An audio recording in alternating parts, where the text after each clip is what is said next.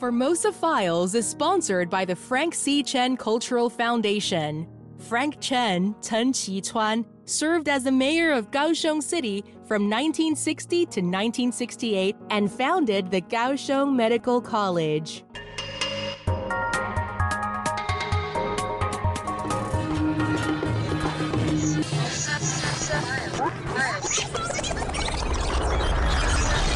Formosa Files.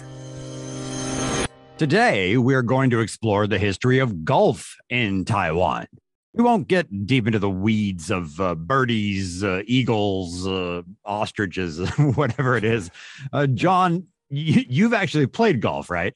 Just a couple of times. My Scottish mother tells me it's a part of my heritage. We Scots invented golf and whiskey, she says. But if you've played golf, you'll know why you need to drink whiskey. Okay. I have not played the game, which raises a fair question. Why are we doing an episode on golf? Multiple reasons. There are some good stories related to golf, but mainly it's because Taiwan's oldest golf course is at my favorite historical location in Taiwan, the hill overlooking Danshui. Okay. Coming from New Zealand, I thought your favorite might be Fort Zeelandia in Amping. My second favorite. They've both got great history, but Danshui wins for the views, across the Danshui River and Guanyin Mountain. Beautiful and unbeatable location. Yeah, it is pretty. And Englishman Owen Rudder, who visited Taiwan in 1921, he had the same opinion. Rudder was a colonial administrator and later a rubber planter in Borneo. He got this official invitation from the Japanese authorities, and he wrote a travelogue of his brief visit. So picture this, right? It's the spring of 1921. He's up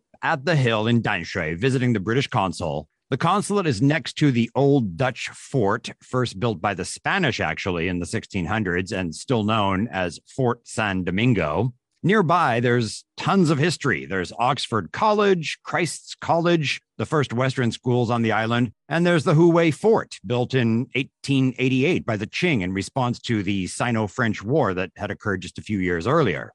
Rutter spent a delightful afternoon at the consul's house near the consulate and the fort, sitting, quote, in the drawing room and gloried in the cherry fire that was burning in the grate, end quote. It felt like a piece of England, but the magnificent garden was a mix of the temperate, strawberries and sweet peas, and the subtropical bananas, papayas, and hibiscus. A gardener's paradise, he called it. After tea, Rudder and the consul, they went for a walk through the garden up the hill, and Rudder writes, "To my surprise, we suddenly walked on to a golf tee. I was just starting a eulogy on the enterprising Britisher who makes a golf course wherever he goes when he stopped me. No, not a bit of it," he said. "It's Japanese." For some reason, it had never occurred to me that the Japanese played golf, anyhow in Formosa, but they do. Moreover, they have a 9-hole course at Danshui, at which large numbers from Taihoku, or Taipei, come and play. And I learned that no foreigners are allowed to join their club. This fact struck me with rather unpleasant force. It seemed that the Japanese were not quite so indulgent to the stranger who dwells within their midst as they were to the casual passerby. But it is only fair to add that since 1922, a new rule has been made, and foreigners are now allowed to play. Rutter was in Taiwan in 1921, and there's already a golf course. I understand his surprise. Golf had only really started in Japan a few years earlier. And from there, it came to Taiwan. Yes, but there's also a nice little Philippine angle to this story, Manila to be exact. So picture this, it's April 1918, Taipei. Matsuoka Tomio, owner of the Taiwan News and a big sugar industry guy, he has returned to Taipei from Manila, and he's dining with the colony's top leaders, telling them that in Manila, golf was the new fashionable leisure activity for the upper class. It's worth remembering that the Philippines was an American colony at this time, and the Japanese kept a close eye on it. In a way, Taiwan was competing against the Philippines. The Japanese had been given Formosa in 1895 after winning a war, and the Americans got the Philippines in 1898, also after winning a war. Yes. Anyway, after the meal of head honchos in Taipei, this Matsuo Kotomio presented as gifts to the Governor General of Taiwan and Secretary General sets of golf clubs and golf shoes made in Manila. Okay, so they've got the golf clubs, the golf shoes. What do they do with them? The gods are shining on golf. The next month, Inoue Makoto, winner of the first amateur open golf game in Japan in 1918, he visited Taiwan. Yes, and during that visit, he was invited to the Ma Changding Parade Ground in Taipei to demonstrate and teach them how to play golf. The participants included the president of Taiwan Bank, the secretary general, the heads of various departments. Basically, all the Japanese government heads turn up at this military ground. Inoue Makoto asked for workers to remove the weeds in the field, and a few hours later, they had a temporary course. This Japanese golfer praised his hosts. It is unprecedented in the history of golf to complete a golf course in a few hours. I would agree. Yeah, unprecedented. But okay, who goes first? The Japanese are big on face. So yeah, the Governor General, Shimomura Hiroshi, he's the man. He played first and the others tried afterwards. Wow, golf is a steep learning curve. And the course, as fast as it was created, it sounds still pretty rough. I'm picturing it in my mind, and I'm just guessing that those early attempts at learning were probably pretty ugly. Yeah, it was pretty ugly. Lots of non-hits, miss-hits, balls flying wildly this way and that. But credit to them, they had fun. The golf bug had bitten and they wanted more. The players decided to build a formal golf course. A suitable location was found up in Danshui, and a 6-hole course was completed on June 1st, 1919. The website for the golf course, the Danshui Golf and Country Club, says 120 officers and civilians from Taipei were invited to the opening ceremony, with 40 of them attending on that day. 120 invited and 40 attending. Sounds like it sounds like it wasn't all that popular, but they did try, because you read further on, there's a nice little touch. It says the general manager of Taiwan Bank donated lunch boxes to each of the attendants. Usually works. Later that year, 1919, the Taiwan Golf Club was officially founded. It was hard recruiting members, though. Golf was very new, the membership expensive, and there was a regular turnover of members with them returning to Japan. So there were just half a dozen regulars. But progress continues. In 1922, a 9-hole course was completed, the website says, and the following year, a clubhouse was opened. Still low numbers, though. It says on holidays, the numbers of players increased to 14 or 15 people. That's very specific, 14 or 15. The course was expanded, and in 1929, it's an 18-hole course, par of 72, a total length of 6,000 yards.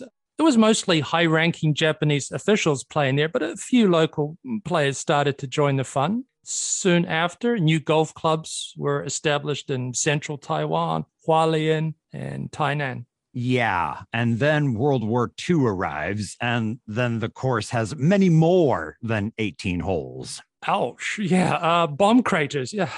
Yeah, it was a strategic military site and was actually the target of American bombers. Gavin Phipps, writing in the Taipei Times, says, U.S. bombing raids aimed at the Japanese defensive positions in the Danshui area managed to destroy the entire back 9 holes. You break it, you buy it, or something like that. After the war, 1952 to be exact, the American military in Taiwan took over the course and used it as a social club and also a golf course. Though it was open for Taiwanese who wanted to play. But first, it needed fixing, filling in the bomb craters, the deep tank trenches, and such. The golf course soon became an important part of recreation for the many American servicemen in Taiwan.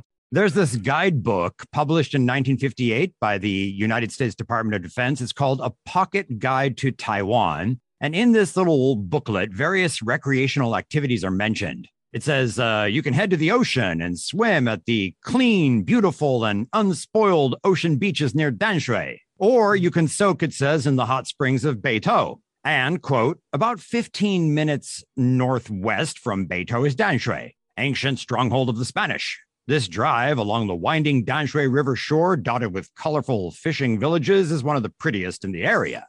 Dotted with colorful fishing villages. Wow, it's a forest of high-rise apartments today, isn't it? Yeah. Oh, yes. It is densely crowded, incredibly.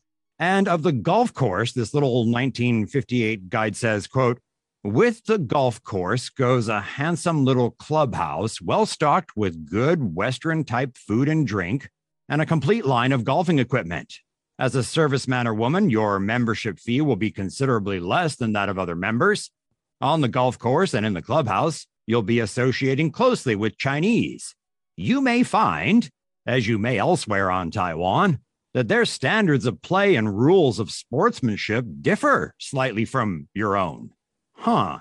So that's kind of weird, John. Rules of play, sportsmanship may differ. What do you think that last part means? I hope it doesn't mean cheating. I don't know. Perhaps deference to authority and age, relationships being more important than rules. So if you're playing with the boss and his ball goes into the rough. Oh, yeah, that sounds plausible. Okay. Here's another interesting passage from the guidebook. Quote, the course has some unique hazards. Not infrequently, livestock from surrounding farms wander onto the fairways. Should your ball strike one of these animals so violently that it dies, an unwritten rule requires you to pay for the animal, but does not give you the carcass. Eric, can you read that last sentence again? An unwritten ground rule requires you to pay for the animal, but does not give you the carcass. That's generous. It's kind of incentivizing people to kill chickens with golf balls. But all right, I guess it's a tribute to the honesty of the local people. Right. During the years that the Americans ran that golf course, 1952 right up to 1978, when Washington switched diplomatic recognition and withdrew military personnel, the course was visited by some high-profile people, famous golfers, politicians, businessmen, military men. Yeah, I've got a couple of unusual examples for you. I've seen a picture of U.S. astronaut Neil Armstrong at the clubhouse. He came to Taiwan in December 1969, just 5 months after stepping on the moon. Neil Armstrong. Okay, that's kind of strange. Do you know what he was doing here? He was with Hollywood comedian Bob Hope, giving a Christmas show for U.S. servicemen in Taiwan. A big concert was held at the Taoyuan airport. And another person is Benjamin Oliver Davis Jr., a United States Air Force general, the commander of the World War II. I don't know how to say it. Is it Tuskegee Airmen? The Tuskegee Airmen, a famous Air Force group of African-American pilots, a fighter escort force for bombers who served with great distinction in Europe. Davis was a fighter pilot and was one of the first Black pilots to see combat, a real pioneer in the American military. Davis was sent to Taiwan in the summer of 1955. Pretty interesting times to be here. The brigadier general at this stage, he liked the country and the people and developed friendships with the locals. He enjoyed the food and the golf. To quote, although my life on Taiwan was busy, I always found time to play on the championship course at Danshui. So he left in 1957, but made a few visits afterwards. And yeah, each time it seems he found some time for golf. In 1961, he remarked on seeing Chinese or Taiwanese women playing golf. Good to see. Though for local people, golf was mostly for the elite, the high-ranking and rich. Gao Fu. Nice. High and rich. Yeah, actually, golf translated into Mandarin, it's a transliteration, Gao Fu Chou, but literally it's Gao, like tall or high, and Fu, rich, Chou, ball. But you could get on the Danshui course and work your way up from the bottom. You didn't have to be wealthy necessarily. Some locals had part-time jobs there. In particular, there were teenage boys working as caddies. Yeah, the golf course website has some great old pictures, including a photo from Christmas of 1952, that first year the Americans ran the club. There's the manager, a coach, various other staff in the picture, and some young caddies, local boys. Among these caddies is Lu Lianghuan, who would go on to have a successful international career as a golfer. Yes, he would. Lu was born in 1936 into a poor family in the Danshui area. He became interested in golf as a schoolboy after taking a job as a caddy. He couldn't afford clubs of his own, so he began learning the sport using clubs he made out of bamboo and using small guavas for golf balls. Those must have been really small guavas. The money from his caddy job was to help pay for living expenses, but he was finally able to buy his first set of clubs with prize money from winning several tournaments held for the caddies at the golf club. Lu's first big win was in 1959 when he won the inaugural Hong Kong Open, the first of many tournaments he would win in Asia. There had been local golfers achieving success on the Asian competition circuit, but no one had made a mark in the West. Lu changed that in 1971 at the British Open. The British Open is one of the four major tournaments. It was Lu's second PGA Open, I think. He was up against one of golf's all-time greats, American Lee Trevino, who was in the form of his life at that summer in 1971. Trevino had just defeated Jack Nicklaus to win the U.S. Open, the Canadian Open, and here he is dominating the British Open. Lu had some reason for a bit of self-confidence, though, because he'd actually played against Trevino when Trevino was a U.S. Marine stationed in Okinawa. And Lu had actually also beaten Trevino one time in Taiwan. The Taiwanese player doesn't have home game advantage in England, though. But incredibly, the relative unknown had the British crowd on his side. He stood out as an Asian, but also for his distinctive bright blue pork pie hat. He'd bought it a few days earlier when he saw the forecast was for sunny weather. It's not much protection from the sun. It's like a pie, as the name suggests. You can see a picture of this hat on our website. Lu won the crowd over with his friendly demeanor and his politeness. After the watching crowd applauded his plays, he would acknowledge them by raising his pork pie hat and bowing to them. The commentators and public affectionately called him Mr. Lu. The British Open, like others, is a 4-day event. Trevino shared the lead on each of the first 2 days and led by one from Lu after the third. So the final day, the final round, Trevino started strong, 4 birdies in the first 6 holes. He built up a staggering 6-stroke lead, but Lu made a late charge, birdies at the 13th and 15th holes, and then Trevino stumbled. A disastrous 17th hole, double bogey at the 17th. So going into the last hole, he had a 1-shot lead. Mr. Lu's drive sailed into the rough, and he had to stand in the sand below the ball.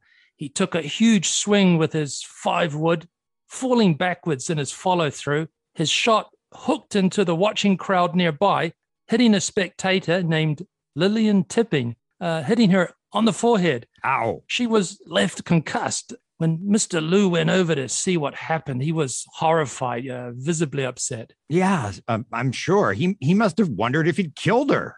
Looking on the bright side, she's not dead, and the ball has ricocheted back onto the fairway. Mr. Lu gathered his nerves, deep breaths, focus, and he birdied the last hole. But so did Trevino, winning him the British Open by a stroke. Lu came runner-up. That is indeed a very close game. And these papers that I've been looking at says afterwards, Lu went to the hospital to see this Mrs. Tipping, but she had already been discharged. The following week, however, Lu's playing at the French Open, and a message arrives at his hotel. Mr. Lu, I am okay, she writes. Get many birdies this week. She actually sent him daily telegrams wishing him good fortune, and he took the title. The first Taiwanese golfer, first Asian, I think, to win a European title. And the next year, together with his countryman Xie Mingnan, went on to win the World Cup, not of soccer, of course. Later, he treated that woman he had hit, Lillian Tipping, her and her husband, to an all-expenses paid trip to Taiwan. And in the following years, they exchanged Christmas cards. One of the better stories I've ever heard about getting hit in the head with a golf ball. So, Mr. Lu, the champion, he passed away at the age of 85 in March of 2022. Not just a great golfer, but a great man. He did a lot of work to promote Taiwan and golf and helped young golfers chase their dreams. Another major figure to raise the profile of golf, of course, was Lee Teng-hui, mayor of Taipei from 1978 and later, of course, vice president and then president from 1988 until 2000. He was a very keen golfer. You might think that he picked it up during his time studying in Japan, but no, actually, it was much later when he was in his 40s. And it was in the United States where he got the bug. He was there to do a doctorate, a PhD in agricultural economics at Cornell University. That's in New York, isn't it? Yes, but New York State, not New York City. So quite rural, a beautiful location, and it has its own 18-hole golf course. He stayed there for 3 years, 1965 to 1968, turbulent times on campuses in the US. But Lee says his stay taught him about American democracy, how robust it was under pressure, and it taught him to love golf. In the summer of 1995, Lee, now President Lee at this point, made a dramatic return to Cornell. He was there for an alumni event. He'd been invited to give a speech, and there was a bit of drama, I recall, as to whether the U.S. government would issue him a visa to come to America for a visit. Because, as you know, of course, this would be a move likely to anger China. Well, yeah, a move which China would decide to get angry about. Yeah. Very angry. Angry enough to start, quote unquote, testing missiles, firing missiles near Taiwan. That was the following month and brought on what's called the third Taiwan Strait crisis. In Cornell, his June 9th speech was on Taiwan's democratization experience. He started his speech saying how happy he was to return to his beloved campus. And he says, I quote, "As I was about to board my plane to come here 2 days ago, some friends suggested that since I learned how to play golf at Cornell, I should take some time out and play a round or two with my friends here on this trip. These rounds, they suggested, should be called the U.S. Open. Open to Lee Teng-hui, that is." Well, I don't quite get the joke. Is it his abilities not that good, or the Open is a reference to entry to the U.S.? Yeah, open to me, yes. Okay. Anyway, the Chinese Communist Party reacted angrily, as you might imagine, to the speech, calling him a traitor, a splittist, and a Japanese. Japanese, they have a hang up about that, don't they? You know, although Lee learned golf in New York State, there's an indirect Japanese connection of sorts to his golf life. Okay. As you know, he was studying in Japan during the war and also called up for some defensive military duties. Yep, that's right. And his older brother, Lee Teng-hui's older brother, was actually in the Japanese Imperial Navy and was killed, I believe, by an American attack. Mm-hmm. After the war, Lee Teng-hui decided to return to Taiwan. And in the spring of 1946, he got passage on a ship headed for the port of Geelong. They made an unscheduled stop to drop off a sick passenger, but otherwise arrived in Geelong without incident. But there was unwelcome news awaiting them. The port authorities had been notified by telegram that that sick passenger had smallpox, highly deadly infectious disease. So all the passengers had an agonizing wait, a 20-day quarantine. But it worked out well for Lee. He and another passenger named He Jiming, they became friends. He would later be Lee Teng-hui's good golf buddy, and they would play the Danshui course together. And this He, in his later years, was the president of the Danshui Golf Club. So quarantine buddies and then golf buddies. And fellow students at Taiwan's top university, Taida. And during the 228 crackdown, Lee Teng-hui took shelter in a building owned by the He family. So he and He were kind of regular golfing buddies. Yeah. Lee's various high offices meant he had to give up some leisure pursuits, but he managed to make time on weekends for golf. This has been fascinating, but John, we're running out of time. There are still some great stories and controversies related to golf that we haven't covered. There's the growth of golf courses around the island, including here in Kaohsiung, and Taiwan's place as the leading manufacturer of golf equipment of all sorts. But that's going to have to wait for a future episode. Thanks so much for listening to Formosa Files. I'm Eric Michael Smith. I'm John Ross.